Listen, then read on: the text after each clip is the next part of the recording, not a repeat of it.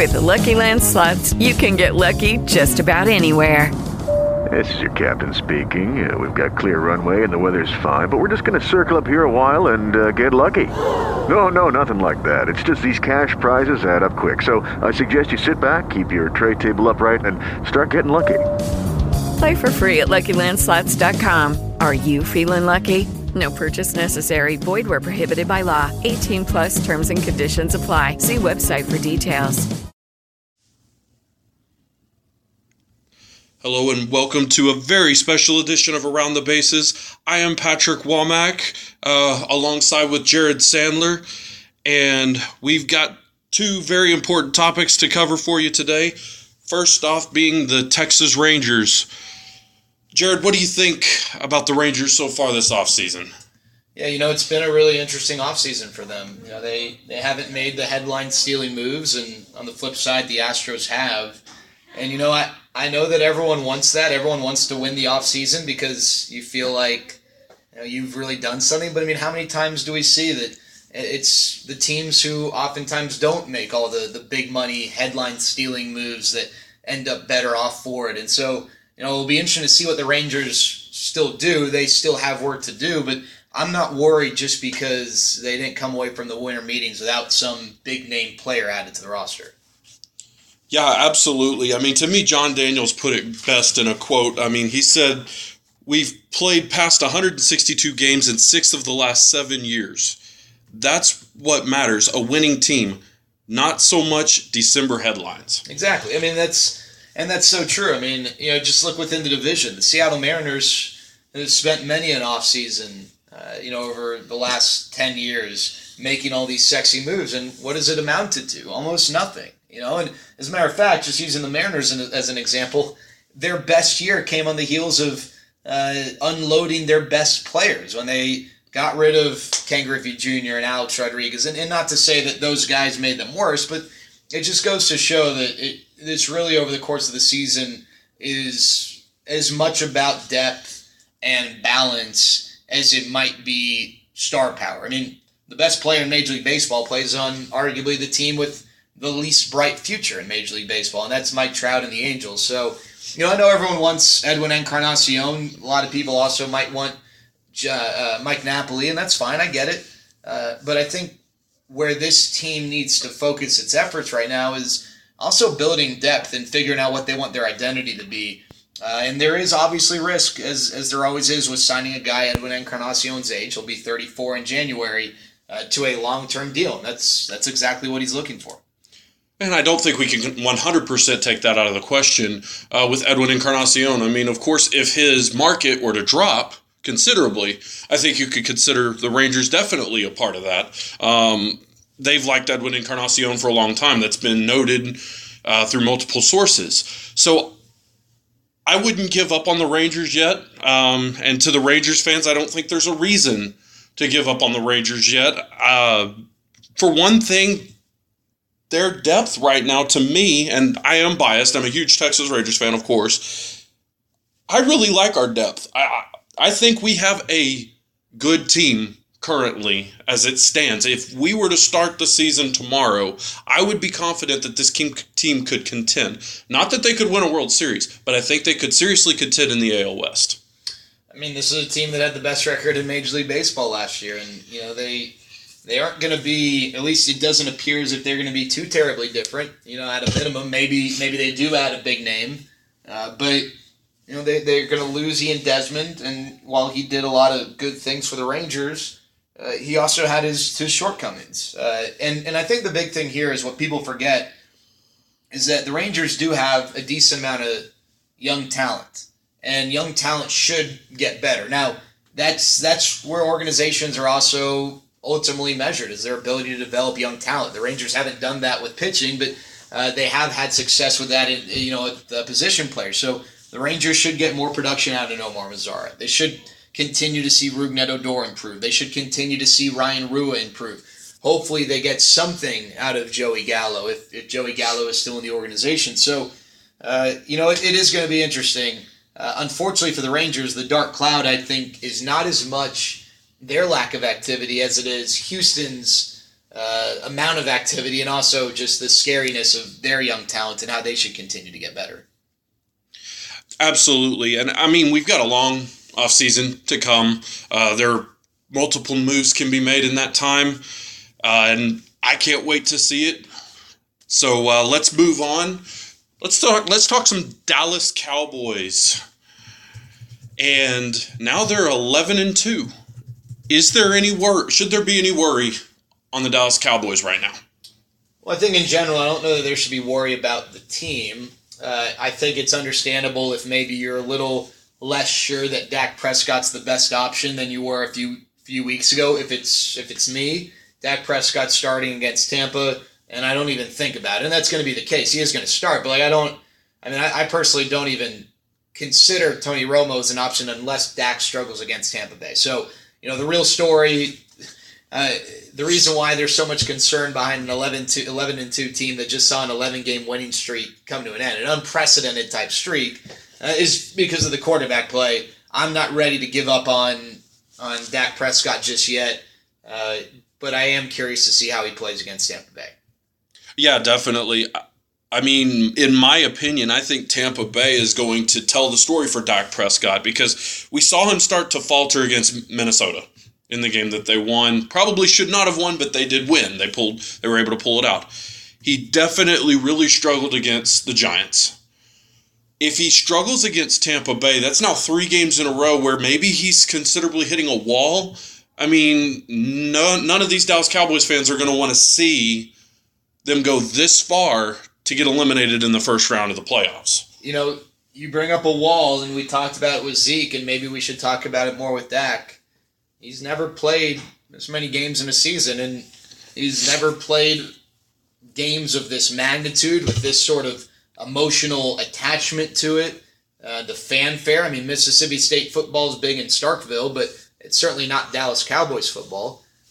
So, I think there is a toll, whether it's physical or emotional or mental. I mean, he's being challenged mentally in ways that he had never before been challenged, and he's shown tremendous growth. I mean, one of the knocks on Dak was that, would he ever be able to dissect the defense and make reads the way you need a quarterback to make reads? And, I mean, heck, the guy's done it here in his rookie year, but, you wonder if he's hitting a wall. Maybe that's the case. I'll tell you this. I think this is an interesting point of discussion, but, there's obviously now doubt as to whether or not Dak is the guy for this year. I'll tell you, I am unwavering in my confidence that Dak is absolutely the right guy in the post-Romo era. I mean, we all kind of thought we reached the post-Romo era already.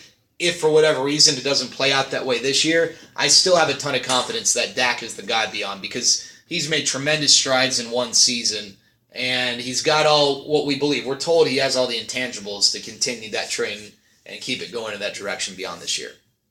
Oh, yeah, absolutely. I think Dak Prescott is the quarterback of the future. I think this is undoubtedly Tony Romo's last year as a Cowboy. In my opinion, I think if Dak struggles with Tampa Bay and the Cowboys lose another game, I think Tony Romo is ready to play the last game against Philly, in Philly. Yeah, I mean, well, they still have Detroit before, but, luckily, one thing where the Cowboys are really able to have some wiggle room here is that they probably, because they won 11 straight, they don't have to win out to achieve anything. I mean, they can go 1-2 over their final 3 and still accomplish everything that can be accomplished in the regular season. So, Romo does have a history, especially recently, of struggling when he makes his immediate return. I mean, that goes back to 2014, that first half against the 49ers in week 1 where he threw, 3 interceptions and then started to knock the rust off. Well, he will have a bit of, typically teams in week 16 and 17, I mean, they need to win. I mean, there's not a lot of leeway and room for a quarterback to knock off rust, but I think the Cowboys have the ability to make that type of a decision knowing that Tony Romo might have to knock off some rust because of the success they've had. Yeah, absolutely. And it'll be interesting to see. I know Tony Romo probably definitely wants to be the quarterback again. I think there's no question there. But it'll be interesting to see. His tune-up game may have to be Detroit if Dak Prescott indeed does falter at Tampa Bay. Absolutely. Whether or not he plays a half or he plays the whole game of Detroit. But I think he has to be ready for Philly if Dak struggles. And I'll tell you what, Patrick, I mean, I know a lot of times we talk, and we've had these discussions throughout the year. Well, if you pull Dak now, then you can't go back to him. Or if you put Romo in, you've got to give him whatever. We act like there are all these rules, but there really aren't any rules. So let's say in week 8, the Cowboys would have pulled Dak, and Romo comes back, and Romo struggles, then you go back to Dak. People acting like, oh, you're going to ruin his confidence, whatever. Heck, I don't think the guy has the success he's had if you don't have confidence and he's not mentally tough.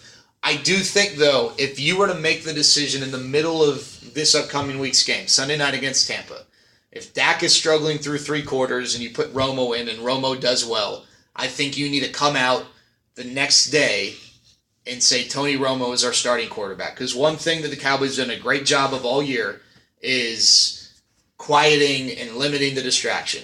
And I think that if you're going to play Romo in the middle of the game, and you're going to have all these questions asked about who's the guy, you need to make a decision immediately. And I think that if you're going to take Dak out in the middle of the game because you think Romo's the better option, then I think that shouldn't change over the course of 24 hours. If you think Romo's the better option because Dak's stock continues to drop, then I think you've got to go with Tony Romo for that next week at the very least. Absolutely. I mean, definitely some fan drama to look forward to. But we are going to move on, and I've got a very special guest here to interview. I'm here with the the pre- and post-game show host of the Texas Rangers, Jared Sandler. Jared, how you doing? Hey, what's going on? Thanks for having me. Glad to have you. I definitely wanted to do some research on you because I've been working with you for weeks here, and I really don't know who you are as a person. I know kind of who you are as a broadcaster, and I was very intrigued to see that you have a South African heritage. Can you describe your heritage for me and what it has meant to you while growing up? Well, I guess it's always been different. My parents were born in South Africa. My oldest brother was born in South Africa. My other older brother was born in New York, so I'm the only one born in Dallas. But it definitely has its pros and cons. It's different, so it's a different experience. It's exposure to different culture, different history, different way of life. It's certainly a different upbringing for my parents than maybe a traditional American upbringing during the same years. The negatives are that I have a lot of family still in South Africa who I don't get to see very often, and maybe I haven't developed the relationships with cousins and grandparents the same way someone might or a family might if they're all kind of in the same area. So I remember growing up, my best friend had this really close relationship with his one cousin, his cousin who was about the same age, and they spent so much time, and it was always really weird for me, when we were trying to figure out what we were going to do that weekend, when he would say, man, I'm doing something with my cousin. And I'm thinking, man, that's never anything I've ever said, because the cousins with whom I would have these great relationships with live in a different continent. So there are definitely pros and cons behind it. But I definitely have learned a lot, just the history of South Africa. It's a country with a unique history with Nelson Mandela. Not all good. As a matter of fact, there's a lot of bad that's associated with South Africa and maybe the history over the course of my parents' lifestyle. And it's also been a cool excuse to maybe travel to a foreign country. A lot of, I talk to friends and they'll say, I never left America. I've never left the continent. Maybe I would have been in the same boat other than the fact that I have family living in a different country, in a different continent. So from an early age, I think at age 3, I went to South Africa for the first time. And not that I remember it, I still, at age 3, was able to check off the leaving the country item on the to-do list. When was the last time you were able to go see your family in South Africa? 2009, 2010. I was there over the course of the new year. I went with my dad. Would love to go back. My dad goes back, I'd say, once every 18 months or so. It's one of those deals that's tough. You don't just go there for a weekend. You don't really even just go there for 5 days. If you're going to go, you go for, probably 10 days at a minimum. Just because of the cost and the length of travel time. I mean, you're basically taking a day to get there, and a day to come back. So, I wish I could go. It's not easy to take 2 weeks off of work. But hopefully I'm able to make it back there here in the next few years.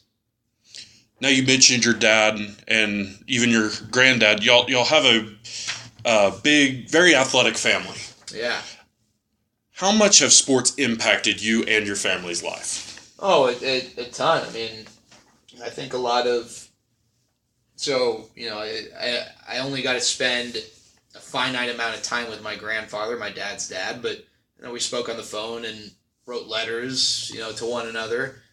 But I feel like I know so much of my grandfather, who he was.